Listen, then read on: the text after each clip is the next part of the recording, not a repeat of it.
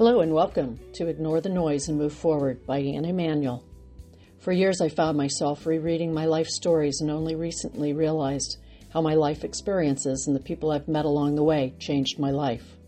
All of my stories are short, and at the end of every blog story, I give you ideas on how you can begin writing your life stories. Little Annie B. grew up feeling more like Pippi, a.k.a. Pippoliata, Delatessa, Window Shade, Mackerel Mint, Ephraim's daughter Longstocking. Annie B. has dark brown hair that touches her shoulders and is always a mess. Her clothes never match, her socks never go to her knees, and her shoes are always ugly. Her face is cute, but she doesn't know it. Annie B. can run, ride a bike, climb a tree, hang upside down in a tree, and if necessary, defend herself by beating up boys. But she can't play basketball. Annie B. lacks confidence and goes to school with other children who seem far more fortunate.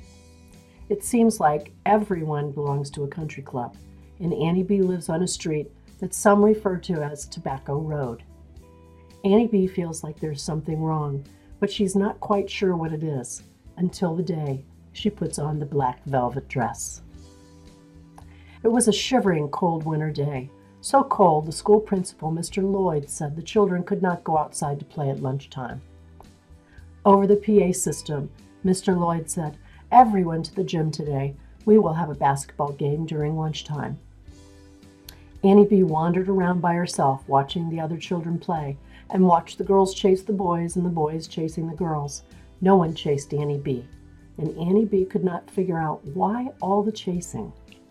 Annie B. was always ready for gym class. So on this cold winter day, Isabel, a sweet classmate who loved to play basketball, came to Annie B. and said, "I will let you wear my black velvet dress if you will let me wear your gym clothes." Annie B. had never seen such a beautiful black velvet dress with a white satin collar and cuffs. Annie B. told Isabel yes, and for the next 45 minutes, Annie B. stood in the school restroom, standing on top of an old porcelain sink and looking into a worn-out mirror on the wall, thinking over and over again, "I'm not ugly. I'm not ugly." She couldn't believe her eyes. For the first time in her life, she could see that she could be pretty.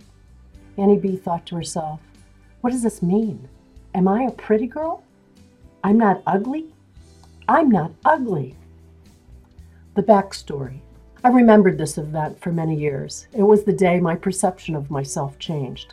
This might have been the day I realized I could dream about what I would want in life.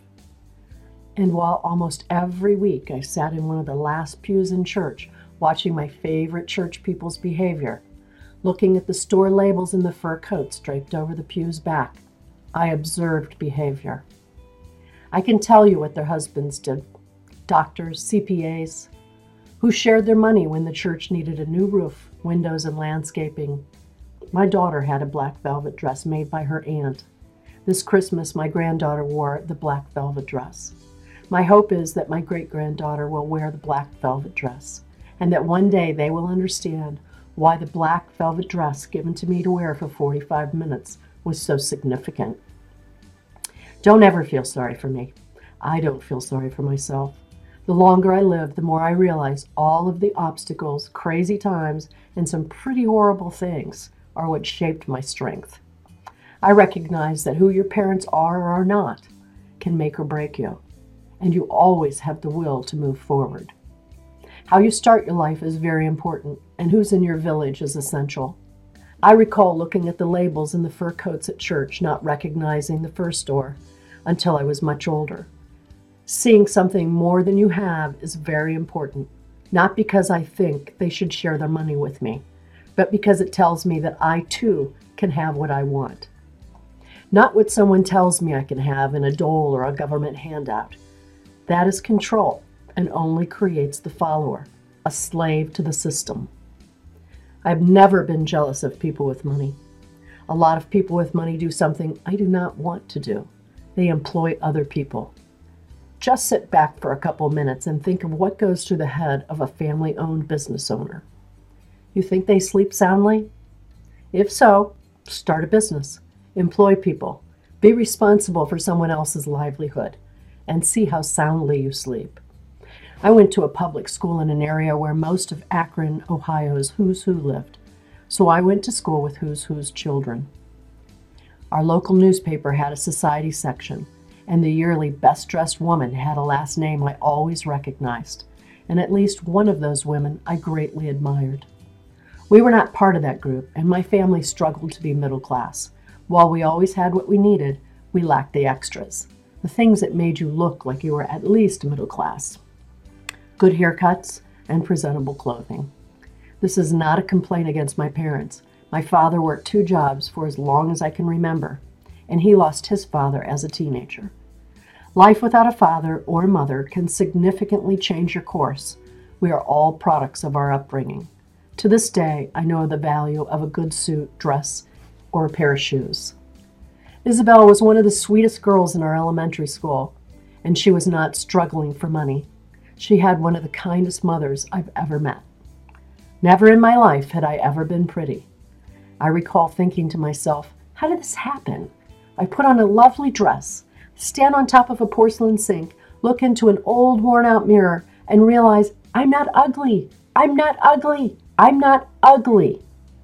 What I learned that day was I was not ugly. What I did not have were the extras. Today we all know what a makeover means. We see shows where a woman or a man walks into an episode of a show, an absolute mess, and walks out with a new haircut, hair color, makeup, and clothing. When asked how they feel, 9 times out of 10, a woman will say, I feel pretty, or I feel beautiful. Hollywood stars look just like the rest of us, without their high-priced clothes and makeup. To this day, I never leave the house without lipstick. I joke, I don't want to get caught by the paparazzi. The story of Annie B is what many, many children go through. I did not know what was wrong with me. I knew I was different from the other kids, but I could never figure it out until the day I put on Isabel's black velvet dress. In my days, I've done a lot of shopping at thrift stores, secondhand stores, and had to do layaway for my children's clothing. Today, you can find great deals in online marketplaces, so we still have options. By the way, the purse in the photo from 1960-something is a dark green velour and was purchased in Evergreen, Alabama. Someone gave me a few dollars, and a green velour purse is what I bought. Love it. Chinese fortune cookies. I collect Chinese fortunes. I love this one. Good clothes open many doors. Go shopping. Now what to write about? Just one thing. A memory you love. The purpose of my stories is to encourage you to write about your life, and you will be amazed at your personal growth.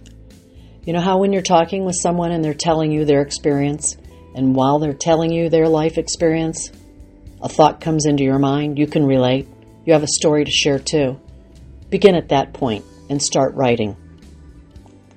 Thank you for listening to Anne Emanuel. Ignore the noise and move forward. If you enjoyed my story, check out anneemanuel.com. Download the writing tips or sign up for new stories. Feel free to comment on this podcast. You can also follow or connect on social media. Thank you.